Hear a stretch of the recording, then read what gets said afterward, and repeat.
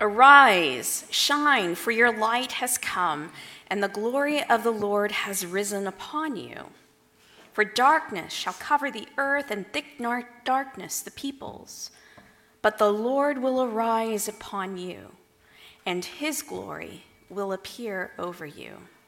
In the name of the one God, Father, Son, and Holy Spirit. Amen. Please be seated.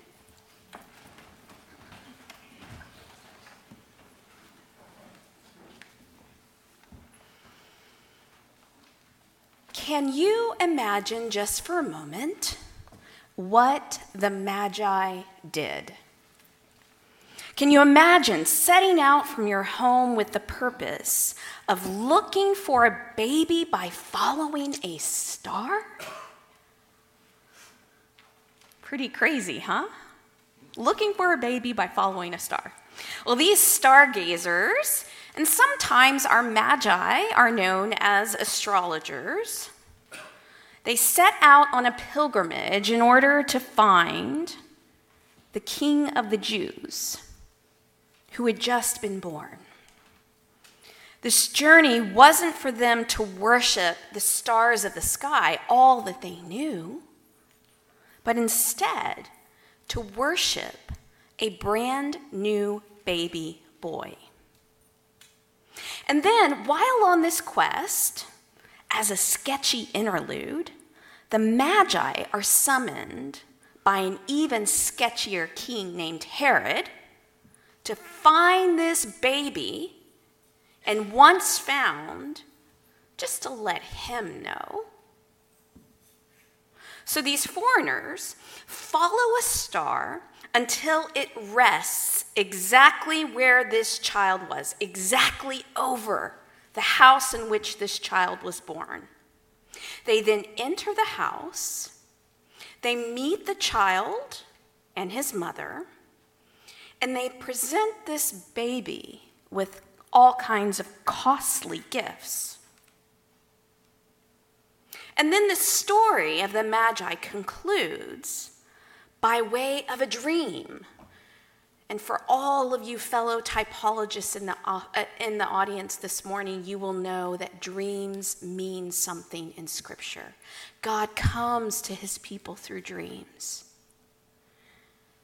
And it happens again today. The Magi have a dream. And in this dream, God was so specific, he warns them, do not go back to this sketchy king named Herod. Instead, go home another way. And that's exactly what they did.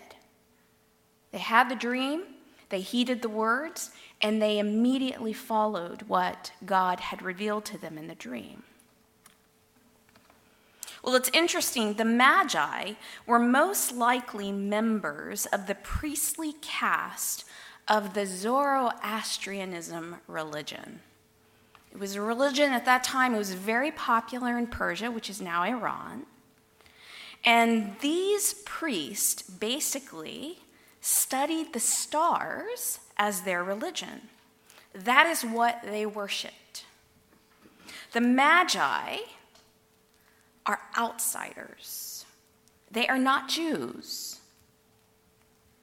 They do not have any understanding of worshiping a god. They worship the stars. And yet, these are exactly who God calls. And he calls them to meet this baby who has just been born. Who is King of the Jews? And when they meet this baby, when they come face to face with this baby, what do? They fall on their face before him and they worship him. And then they throw, perhaps, the first ever baby shower recorded in Scripture. Yes, they do.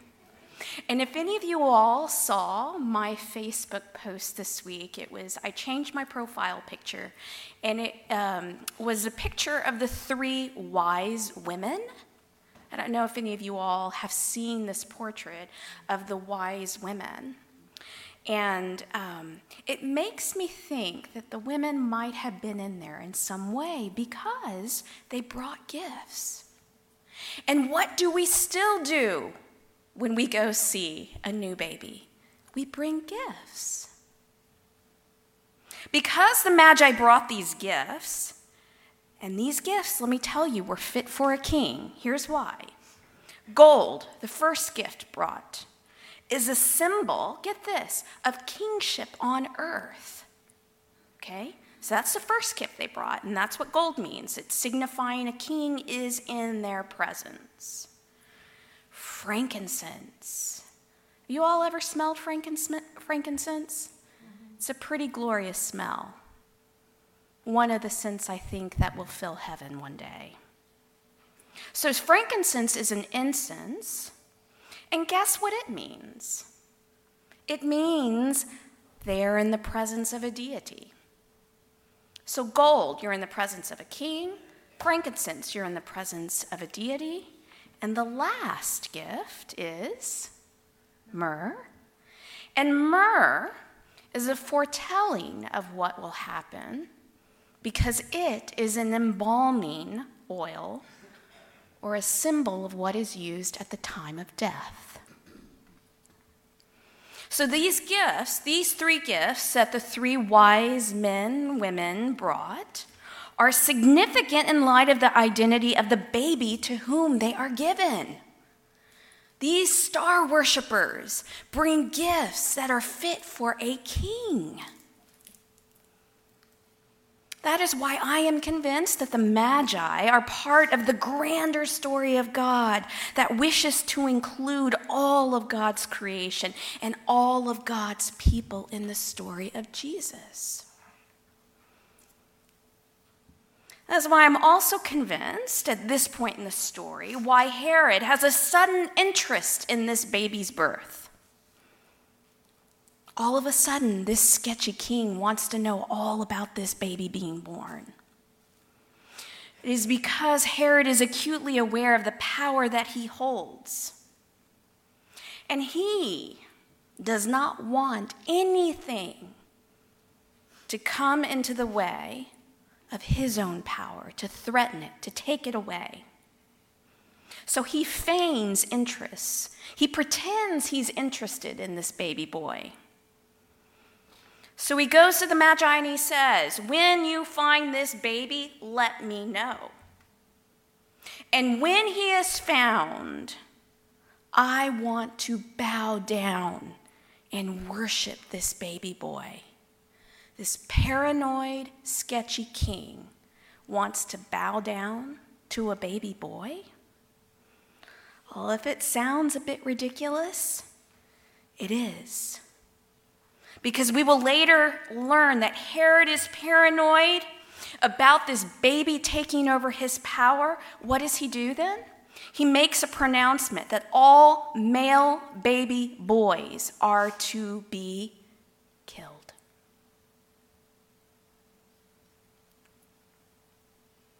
I'm not sure if the Magi picked up on the craftiness and ill intentions of Herod, but when God told them not to return to Herod and leave the country by another way, by golly, they sure did. They went a whole nother way, and they didn't go back to Herod.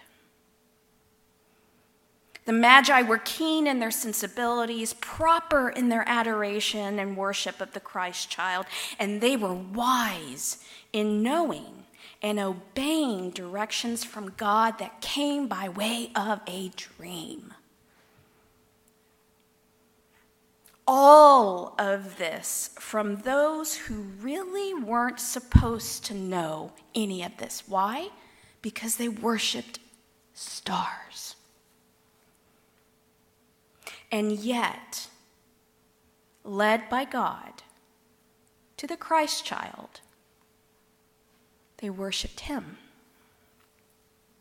And that's why it seems fit that the stargazers, the Magi, are part of the story of God, the story of the entry of God into the world in the form of a teeny tiny baby.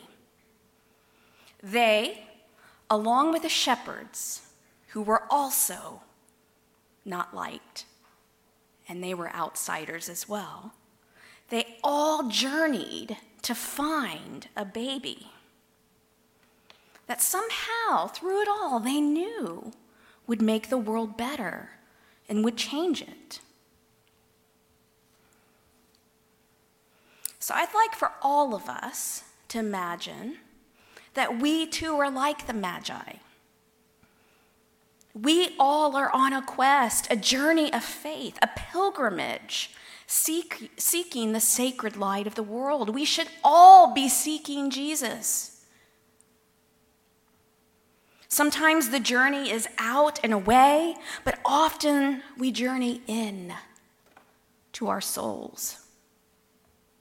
And when we do, it's not only for our own sake, but for the sake of others, that we might be the ones to carry and share the light within, and therefore kindle the light for all.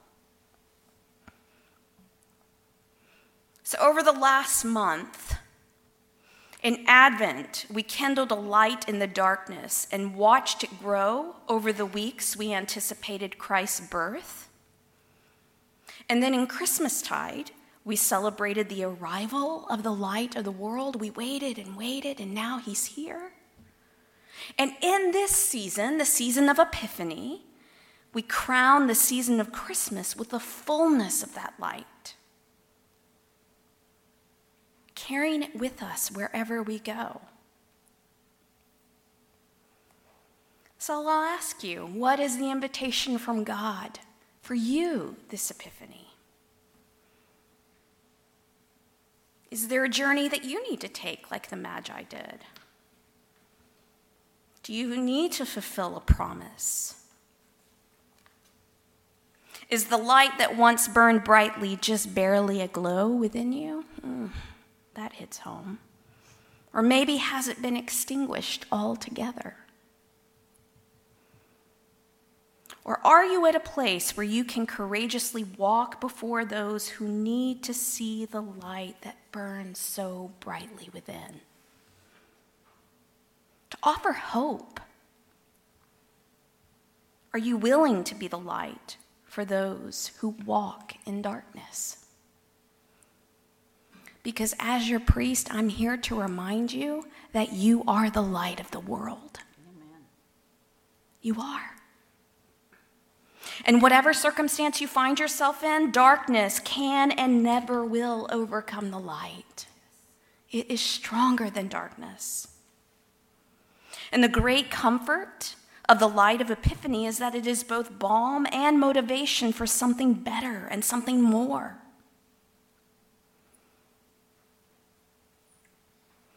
That's the real gift of what happens when we shine a light in the dark places, especially of our lives.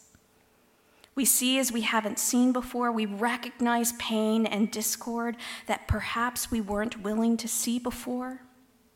And when light has made its way in, when our eyes are finally open, when we're finally willing to lighten the dark places inside, space opens up. Space opens up for us to ponder, to linger, to question, to rest. This is often a hard place to be.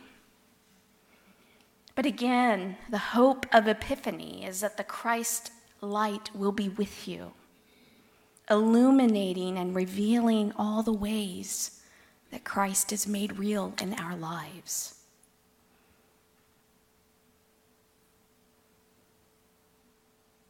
So I offer these words as a blessing this Epiphany Day. May we courageously venture, as the Magi did, to those unknown places,